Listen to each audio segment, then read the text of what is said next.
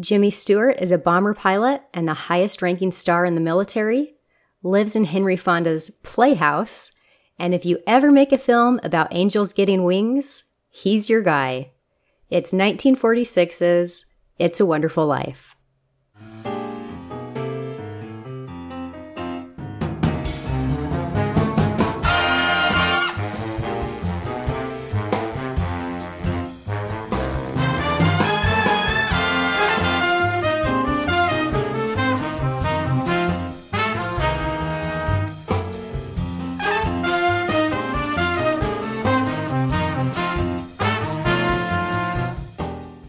I'm Shannon. Thank you for listening to the Vanguard of Hollywood podcast. In March of 1941, Jimmy Stewart entered the military service. To prove he was more than a movie star who just wanted to play soldier, Jim had to fight every step of the way, from appealing a deferment notice to gaining 10 pounds just so he could enlist, to arguing his case for acceptance into the Air Corps. After 4 years, 20 combat missions, and over 2,000 hours flying B-24 Liberators, Colonel Stewart was honorably discharged, a real-life hero. Returning to Hollywood and civilian life was hard. Somehow, after all he'd seen and experienced during the war, acting just didn't seem so important. Jimmy Stewart wasn't even sure he wanted to act anymore. But almost a full year after his homecoming, Jim began work on the first post-war film of his career, a film that wasn't initially a success, but became a holiday classic 3 decades later, It's a Wonderful Life. Of all his films, Jim loved It's a Wonderful Life and its message that no man is born to be a failure best. It was a film that offered Jim the rare chance to perfectly juxtapose his boyish charm against his great emotional depth, a depth his time as a bomber pilot overseas only heightened. Friend Henry Fonda would later say that, quote, "If you want to see the real Jimmy Stewart, you can find him in It's a Wonderful Life. Everything is magnified, but that's the closest you can come to the real Jim," unquote. Let's review the plot of this much-loved classic, then I'll detail Jim's admirable military career, struggle to adjust to civilian life after the war, and the elements that continue to make It's a Wonderful Life so timeless and relatable today. George Bailey, Jimmy Stewart, dreams of leaving his small hometown to do something big with his life. Though he loves his family and the tight-knit community of Bedford Falls, George is just biding his time before he can shake the dust of this crummy town off his feet and see the world. And 4 years after graduating high school, it looks like his dreams will come true. George finally has the money saved up for his college and travel dreams. The night before he plans to leave town, George's father, Samuel S. Hines, asks if he'd ever consider coming back home to run the Bailey Brothers Building and Loan, the business Peter Bailey founded with his brother Billy, Thomas Mitchell. Though George balks at the idea of returning to Bedford Falls, the respect and love he has for his father, a man who dedicated his life to this small business that's done so much good for the community, is clear. George spends his last night in Bedford Falls with his younger brother Harry, Todd Carnes, attending Harry's big high school graduation dance, where an old childhood friend, Mary Hatch, Donna Reed, catches George's eye for the first time in a very new way. After dancing into a swimming pool during the Charleston contest, George and Mary spend the rest of the evening together and begin to fall in love. But their evening comes to an abrupt halt when George's father has a stroke. Peter Bailey dies that night, and George forgoes his trip to Europe to put his father's affairs in order. George now has just enough time to get to college before the semester starts. But his plans are thwarted when the board of directors at the Bailey Brothers Building and Loan ask George to take over his father's position as executive secretary. George turns the board down flat until he learns that if he doesn't accept the offer, the board will vote with Henry F. Potter, Lionel Barrymore, and dissolve the Building and Loan. The selfish and conniving Potter owns everything else in Bedford Falls, and George knows the town will fall apart if the Building and Loan isn't there to offer residents of Bedford Falls a place to turn that Potter doesn't control. So, George stays in Bedford Falls. He gives his brother Harry his savings and sends Harry to college instead. The boys work it out so that once Harry graduates, he'll take over the building and loan, giving George a shot at his long-postponed dreams. Well, it doesn't happen. Harry comes back to Bedford Falls 4 years later to introduce his new wife to the family and inform George of a job opportunity he has elsewhere. George begins to realize he'll never leave his small town.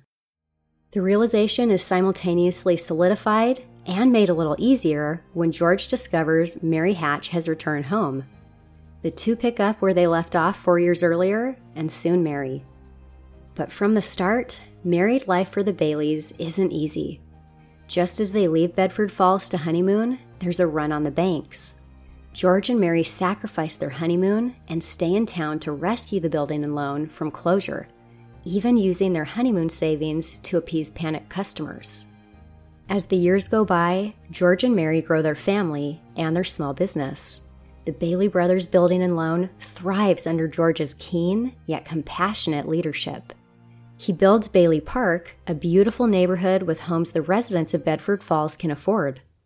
George isn't building the skyscrapers and big cities he once dreamed of, and his family must live on a well-planned budget to make ends meet, but George is running a successful business, making a difference in his community.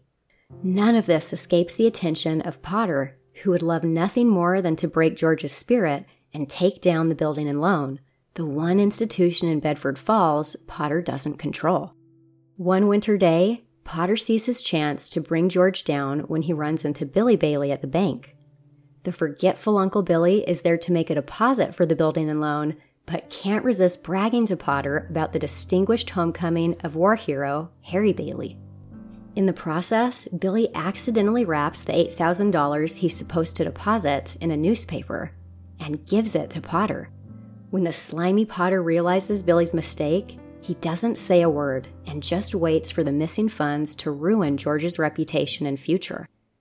When George and Billy can't find the missing money anywhere, George eventually goes to Potter for help. Potter convinces George he's worth more dead than alive and refuses to do anything but inaccurately alert the police that George embezzled the $8,000. On the snowy night, George Bailey decides that all is hopeless, that the world would be better off without him. But just as he's about to jump off a bridge into a violent river, the same bridge George could never cross to get out of Bedford Falls, a man dives into the river and cries for help. George puts his suicide plan on hold and saves the man from drowning. As it turns out, the man who jumped is actually Angel Second Class Clarence Oddbody, who hopes to earn his wings by helping George see the value of his life. Clarence does this by literally showing George what the world would be like if he'd never been born. And at first, George doesn't believe what he sees, let alone that Clarence is his guardian angel. But the longer George experiences this new Bedford Falls, a Bedford Falls without George Bailey, he begins to believe in Clarence. Each man's life touches so many other lives, and when he isn't around, he leaves an awful hole, Clarence tells George. The words are brought home as George sees Mr. Gower, his boyhood boss, ridiculed as the town drunk because George wasn't there to catch a pharmaceutical mistake. George sees his mother a bitter widow and his Uncle Billy in an insane asylum because he wasn't there to take over the Building and Loan. George witnesses his friend Violet become a streetwalker because he wasn't there to remind Violet of her worth. And he sees the headstone of his brother Harry, dead at age 8 because George wasn't there to save Harry's life years ago. And most tragic for George, he sees his wife Mary living her life behind the walls of the town library because she never met George. George pleads to Clarence for help and asks God to let him live again. His wish is granted. Now that he's seen the world without him, George views the mundane and even terrible things in his life with a new perspective. He's grateful just to be alive, to have friends and family that love him. George sees that despite the unrealized dreams of his youth, he really does have a wonderful life. George returns home to discover that Mary and Uncle Billy told his friends and neighbors that he needed help. No other words were needed. Everyone pitches in, and the $8,000 is easily accumulated to satisfy the bank examiner and exempt George of any punishment. Amidst the community and holiday spirit at the Bailey home, a bell rings, signifying that Clarence earned his wings. George notices Clarence's copy of Tom Sawyer in the basket, along with the generous contributions of his friends. The book is inscribed with some valuable words from Clarence that George will never forget. Remember, no man is a failure who has friends. And that's the end of the film. In 1939, Mr. Smith Goes to Washington made Jimmy Stewart a star. And just about 1 year later, on September 16, 1940, President Franklin Delano Roosevelt instated a mandatory draft of all men between the ages of 21 and 36. On October 29th, the random selection of the first 900 names to be drafted was publicly broadcast. Of those 900 names, James Maitland Stewart was the 310th called. Jim had 30 days to report for his physical, but just before he was scheduled to take the physical, Jimmy received notice that, without requesting it himself, he'd been given a deferment. Jim chalked the deferment notice up to the clout of Louis B. Mayer, who, like many studio bosses at the time, pulled strings to keep his valuable stars at home and out of the conflict overseas. But as Henry Fonda said of his friend, quote, "Jim came from a family who never shirked their responsibilities when their country was at war, and he wasn't going to be the first Stewart to shirk. So he didn't want the studio to bail him out. That's just the way Jim is." Unquote. Jimmy managed to get around the deferment notice and reported for his physical. Only now, Jim was told he didn't qualify for induction. At 6'3" and 130 pounds, Jimmy Stewart was, according to Army standards, 10 pounds underweight and unfit for military service. Now, if you thought Jimmy Stewart would accept this new obstacle as an excuse to avoid military service, think again. Jim appealed the decision and a second physical was scheduled. He now had just about 3 months to put on 10 pounds. Jim's method to gain the required weight? A rigorous routine of weight training at the studio gym, coupled with an attempt to up his daily fat and caloric intake with foods such as pasta, milkshakes, and fried chicken. Consuming so much food was a particularly hard task for Jim, who never was one to enjoy large meals or overeating. February 1941 was a big month for Jimmy Stewart. While he awaited his second physical, Jim surprised Louis B. Mayer by winning the Best Actor Award at the 13th Annual Academy Awards for his performance in 1940's The Philadelphia Story, which just made Mayer all the more confused as to why Jim wanted to risk his future in Hollywood with military service. At this point, after appealing that initial deferment notice and then choosing to retake his failed physical, Jimmy Stewart was effectively volunteering for the service. As Jim later remembered, quote, "Mayer was just so desperate to say something that would keep me from enlisting. He told me, 'You're just giving up this wonderful screen career you've made for yourself. You'll regret what you're doing. You're just a bull-headed fella from Philadelphia.'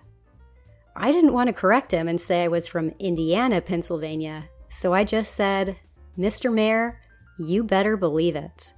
Unquote. Just after the Academy Awards, Jim reported for his second physical. It's debatable how well his regimen for putting on the weight worked, if at all. One thing's for sure, though, Jim was still underweight. He knew he'd have to count on more than the reading on the scale to get him into the Army. So Jim had a few arguments ready, including a doctor's note that said his weight was a family characteristic, which it really wasn't. When he reported for that second physical, quote, "I just walked right up to the officer in charge and said, 'Why don't you just run a whole test on me and forget to weigh me?' And he said, 'But that would be irregular.' So I told him, 'Wars are irregular too. But there's a war coming, sure as hell.' And the officer gave me the test and didn't weigh me. I ran outside, saw my friend Bill sitting in his car to pick me up, and I just shouted, 'I'm in.'" Unquote. And that he was. After passing the second physical, Jimmy Stewart was officially inducted into the Army on March 22, 1941. When asked by a reporter just how much weight he'd had to gain to make the cut, Jim responded that was a military secret. So, even before his induction, Jimmy Stewart had every excuse not to serve his country. A powerful studio mogul pulling strings and begging him to stay home, an actual deferment notice, and an arbitrary weight requirement he didn't meet. But Jimmy pushed through all these obstacles. And once in the Army, Jim had to continue pushing. Shortly after induction, Jimmy applied for admission to the Air Corps. With his passion for flying, Jim had already earned his private and commercial pilot licenses in 1935 and 1938, respectively. The Air Corps seemed the perfect place for him. But at age 32, a full 6 years older than the standard age cutoff for the Air Corps, Jimmy's chances of acceptance were slim. Ultimately, Jim successfully pled his case by citing his flying experience, and Jimmy's 400 hours of previously logged flying time was deemed more valuable to the Air Corps than his age was limiting. He was accepted to the Air Corps and eventually assigned to fly the difficult B-24 Liberator. But by 1943, Jim had yet another obstacle to overcome. Despite mastering the flying of B-24 Liberators, Jim was still stateside, training pilots. As he later shared, quote, "The big problem I had for a long time was that I was older than most of my superiors, as well as a lot of the boys who had the same rank as me. That made me feel kind of old, and I was only 34. Then I got to the point where I felt I was doing nothing but training pilots, while all I wanted to do was the job I was trained for, fly the bombers," unquote. Jimmy made inquiries and learned that somewhere along the line, he'd been classified as static personnel. The military, he discovered, had concluded that the potentiality of Jimmy Stewart, movie star, dying overseas, would do too much harm to morale on the home front, and so it was decided to keep Jim stateside. Jimmy expressed his frustration at the static personnel classification, and his timing couldn't have been better. Colonel Robert Terrell, commanding officer of the 445th Bombardment Group, was looking for a new squadron's operation officer, a pilot skilled at flying B-24s who was also a natural leader, someone who could inspire and lead his men into combat. Jim was more than qualified, impressed Colonel Terrell, and got the job. He was transferred to the 445th Base in Sioux City, Iowa, and placed in command of the 703rd Bomb Squadron Division, which consisted of a dozen B-24 bombers and 350 soldiers and flyers. And finally, in November of 1943, Captain Stewart and his men arrived in Great Britain, where Jim was based for the duration of the war. A young staff sergeant by the name of Walter Matthau later recounted what an inspired leader Jimmy was. Quote, "I watched the way the crew would relate to him. They used to relate to him as a movie star for a while. Then they'd forget about all that and realize he was just one of the boys. He was marvelous to watch." Unquote. In December 1943, Jimmy led his men on their first combat mission, targeting the German naval base at Kiel. Jim never forgot his feelings during that first mission. Quote, "A lot of the missions kind of bled into one, but I remember that first mission quite clearly. It was the first, and we were all terrified, although no one wanted to admit it or show it. I had a way of coping, which was to concentrate on all the technical stuff. You have to keep your mind occupied to stop it from thinking of the fear, but the fear is always there." Unquote. Whenever things got tough for Jim, he turned to the 91st Psalm and the words of his father, Alex. One letter from Alex was of special comfort to Jim the night before a particularly stressful mission into Germany. In this letter, Alex advised his son to, quote, "Just remember that you can't handle fear all by yourself, son. Give it to God. He'll carry it for you." Unquote. Before his honorable discharge in the summer of 1945, Jimmy Stewart became the highest-ranking movie star who served during World War II, when he attained the rank of full colonel, an achievement rarely met in the efficient 4 years it took Colonel Stewart to rise from private status. And by the time of his honorable discharge, Colonel Stewart had logged more than 2,000 hours of flying time, led 20 combat missions into Europe, and was awarded 2 Distinguished Flying Crosses, 4 Air Medals, and the prestigious Croix de Guerre with Bronze Palm from the French Air Force. He may have played some extraordinary characters on screen, but off-screen, Jimmy Stewart was a real-life hero. It sounds cliché, but it's undeniably true.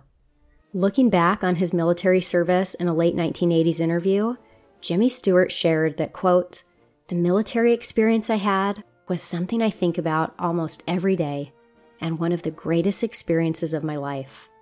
Greater than being in the movies," unquote. In August 1945, Colonel Stewart sailed home to America on the Queen Elizabeth. And in typical Jimmy Stewart fashion, he refused to leave the ship until he personally thanked every serviceman on board. Quote, "I just wanted to savor every moment, so I decided to see everyone else off the ship first. I was hoarse when I finally came ashore, and my hand ached from saluting thousands of times. There's this expression of living in the moment. I didn't want the moment to end," unquote. When the moment finally did end, Jim faced the difficult task of returning to civilian life. On the career front, Jimmy realized that Hollywood was a new town, different from the one he'd left 4 years earlier. Jim and the other stars who selflessly put their careers on hold to serve came home to discover a younger group of leading men, including Gregory Peck and Van Johnson, had taken over in their absence. As much as I love Gregory Peck and Van Johnson, it just pains me that Hollywood's returning heroes, like Jim and his buddies Henry Fonda and Clark Gable, faced uncertain film futures with this new crowd of actors now getting all the good roles. As Jimmy told a reporter at the time, quote, "I'm just not a young fella anymore. I guess I'll only be suitable for playing grandfather to Mickey Rooney," unquote. Jim was only 37 years old, but his words are indicative of the mixed feelings he experienced coming back to a changed Hollywood.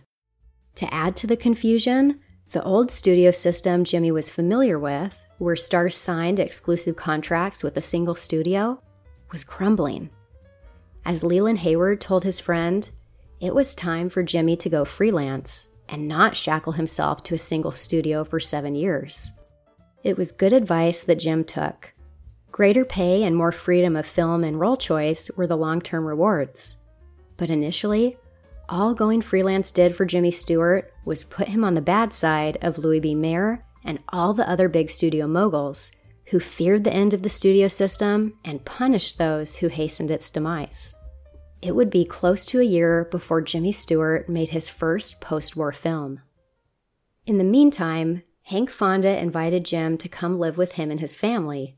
Jim gladly accepted Fonda's offer and set up residence in the miniature but functioning playhouse, complete with working plumbing, that Fonda had built for his kids, Peter and Jane.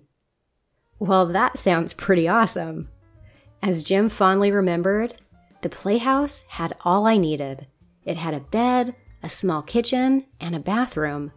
When Hank built it, he didn't just build a toy house. It was the real thing. Small, but real.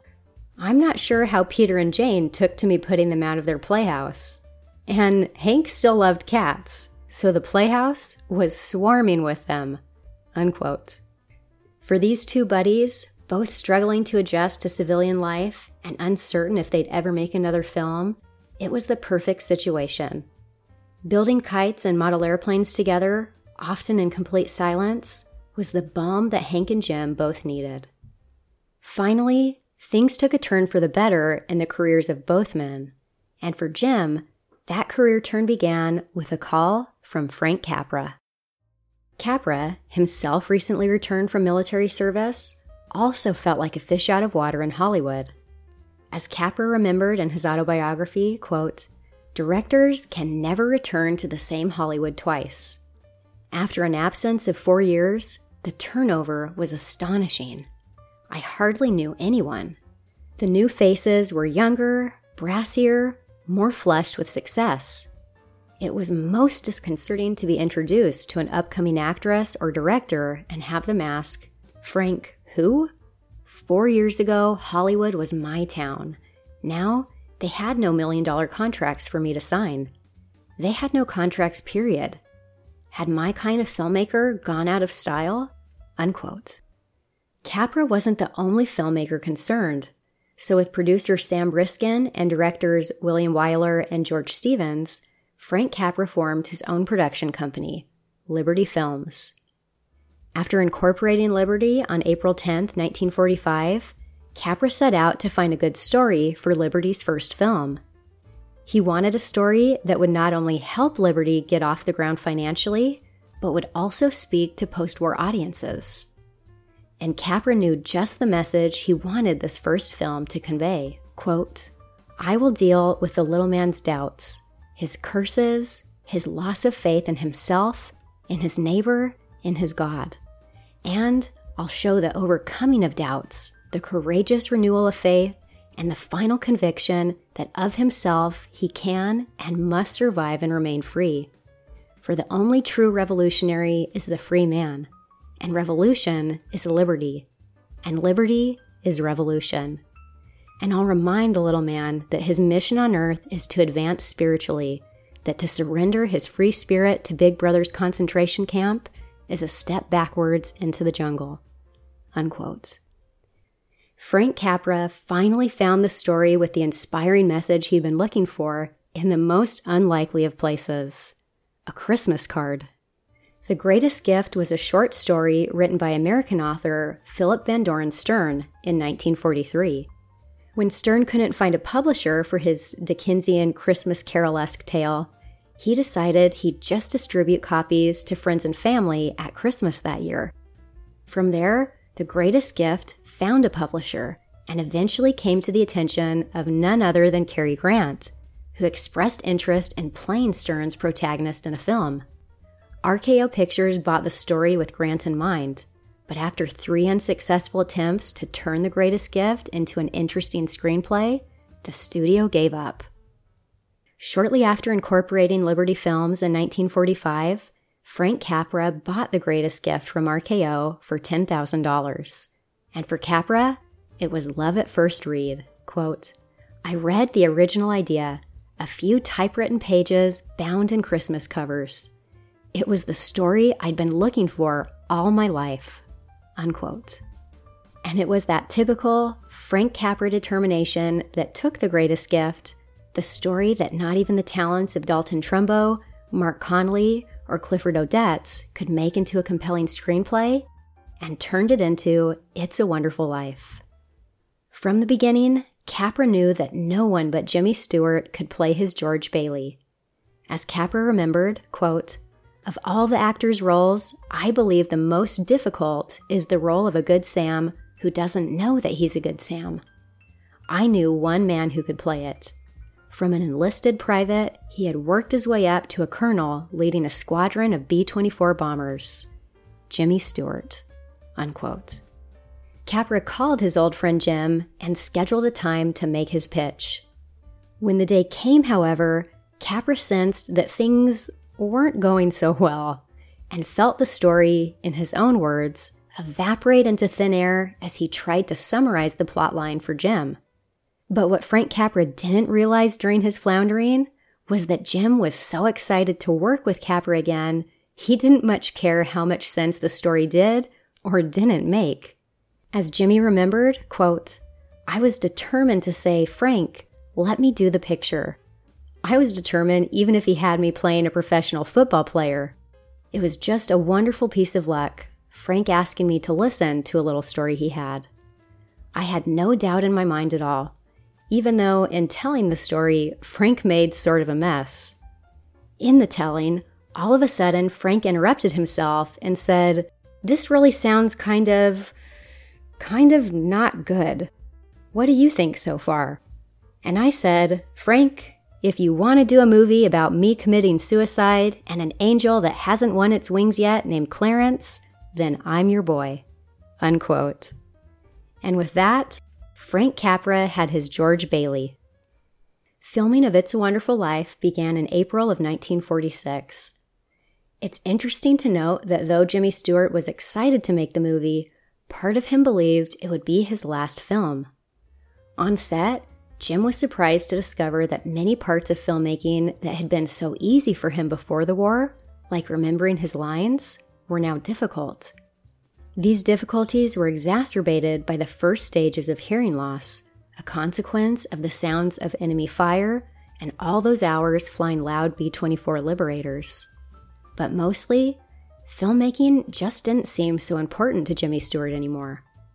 As Frank Capra observed, quote, he thought maybe being an actor wasn't for decent people, that acting had become silly, unimportant next to what he'd seen. He said he thought he'd do this picture and quit, unquote. The emotional toll of bringing a character to life was tougher on Jim in this film than it had ever been before. The experiences of war had matured him in ways most of us can't even imagine. As a result, Jim brought a tremendous depth to his George Bailey, a depth that quite literally jumps off the screen and pulls us, the audience, into George's life. We can all relate to George Bailey's highs and lows throughout It's a Wonderful Life because Jimmy Stewart so effectively takes us there with him. Of the touching scene at Martini's bar towards the end of the film, when George Bailey prays to God for guidance in his most desperate hour, Frank Capra planned to make 2 shots, which would have required Jimmy to film the emotionally charged scene twice. But after completing the first shot, Jim pleaded with Capra not to make him play the scene again. The emotional drain was just too great for Jim, who after his harrowing experiences in the war, felt George Bailey's pleas for guidance too deeply to repeat. Capra, sensitive to his friend's pain, didn't make Jim do the scene again and ultimately got his desired close-up with a laboratory blow-up instead. This scene in the film always, without fail, makes me cry. I imagine it has that effect on most of us. So it's really not too surprising to learn that Jimmy Stewart was so emotionally connected to his character in this situation, he couldn't repeat this particular scene. It just makes me appreciate Jim's performance all the more. Perhaps it was because of this great emotional connection to George Bailey that Jimmy Stewart counted It's a Wonderful Life as his personal favorite of all the films he made. As Jimmy put it, quote, "It's my favorite film. The whole thing was done not from a book, not from a play, not from an actual happening or anything, but just an idea. An idea that nobody is born to be a failure. As simple as that. I liked that idea," unquote. Today, many fans of It's a Wonderful Life know that the film was not a raving success when it premiered in December 1946, or when it went into general release on January 7th, 1947. In fact, film lore now even has it that It's a Wonderful Life was a huge flop. While it's true that the film wasn't the massive commercial and critical hit Frank Capra and Jimmy Stewart hoped it would be, calling It's a Wonderful Life a flop isn't accurate either. Of the 400 films released in 1947, It's a Wonderful Life ranked 26th overall at the box office. Not bad. And though it didn't win any Oscars, the film was nominated for 5, including Best Actor, Best Picture, and Best Director. Reviews of the film may have been mixed, but Frank Capra didn't care. As Capra himself said, quote, "I didn't give a film clip whether critics hailed or hooted Wonderful Life. I thought it was the greatest film I had ever made. Better yet, I thought it was the greatest film anybody ever made. It wasn't made for the oh-so-bored critics or the oh-so-jaded literati. It was my kind of film for my kind of people. And my kind of people saw the film," unquote. Hypotheses abound as to why It's a Wonderful Life didn't become an instant classic. Some say the film's rushed release was a major contributor. Frank Capra had planned on a January 1947 premiere, but when RKO's previously planned Christmas film wasn't ready in time, the studio opted to distribute It's a Wonderful Life instead, and bumped the film's premiere up to December of 1946. With such a late release during the holiday season, It's a Wonderful Life was branded a Christmas film, but then only benefited from about 2 weeks of the typical holiday film season. Others say that particularly bad snowstorms that winter kept theatergoers at home and not at the movies, which contributed to the film's disappointing box office. Jimmy Stewart himself hypothesized that it just wasn't the type of story people wanted to see after the war. Whatever the reason for its initial failure to grab the attention of large audiences, television reruns in the 1970s finally made It's a Wonderful Life the enduring classic it is today. Frank Capra made It's a Wonderful Life for his kind of people. As Capra later said, quote, "It's a Wonderful Life sums up my philosophy of filmmaking. First, to exalt the worth of the individual. Second, to champion man, plead his causes, protest any degradation of his dignity, spirit, or divinity. And third, to dramatize the viability of the individual. I wanted It's a Wonderful Life to say what Walt Whitman said to every man, woman, and babe in the world. The sum of all known references, I add up in you, whoever you are." Unquote. I absolutely love that. Capra's message is as uplifting for today's legions of It's a Wonderful Life fans as it was for the smaller audience that appreciated the film on its release. And there's no doubt that Jimmy Stewart's emotionally charged portrayal of George Bailey was crucial in bringing home Capra's message about the worth of each individual. While It's a Wonderful Life didn't jumpstart Jim's post-war career, it wouldn't be too long before his decision to go freelance paid off in a big way. Soon, Jimmy Stewart would be a star in a genre of films most of his fans at the time would never have imagined. And that's it for It's a Wonderful Life. For delicious recipes and all things classic Hollywood, visit my website, macaronsandmimi.com. If you enjoyed this podcast, please leave a 5-star review on Apple Podcasts or wherever you're listening from. And be sure to join me next time on Vanguard of Hollywood as I review Winchester 73 and Jimmy Stewart's successful segue into Westerns.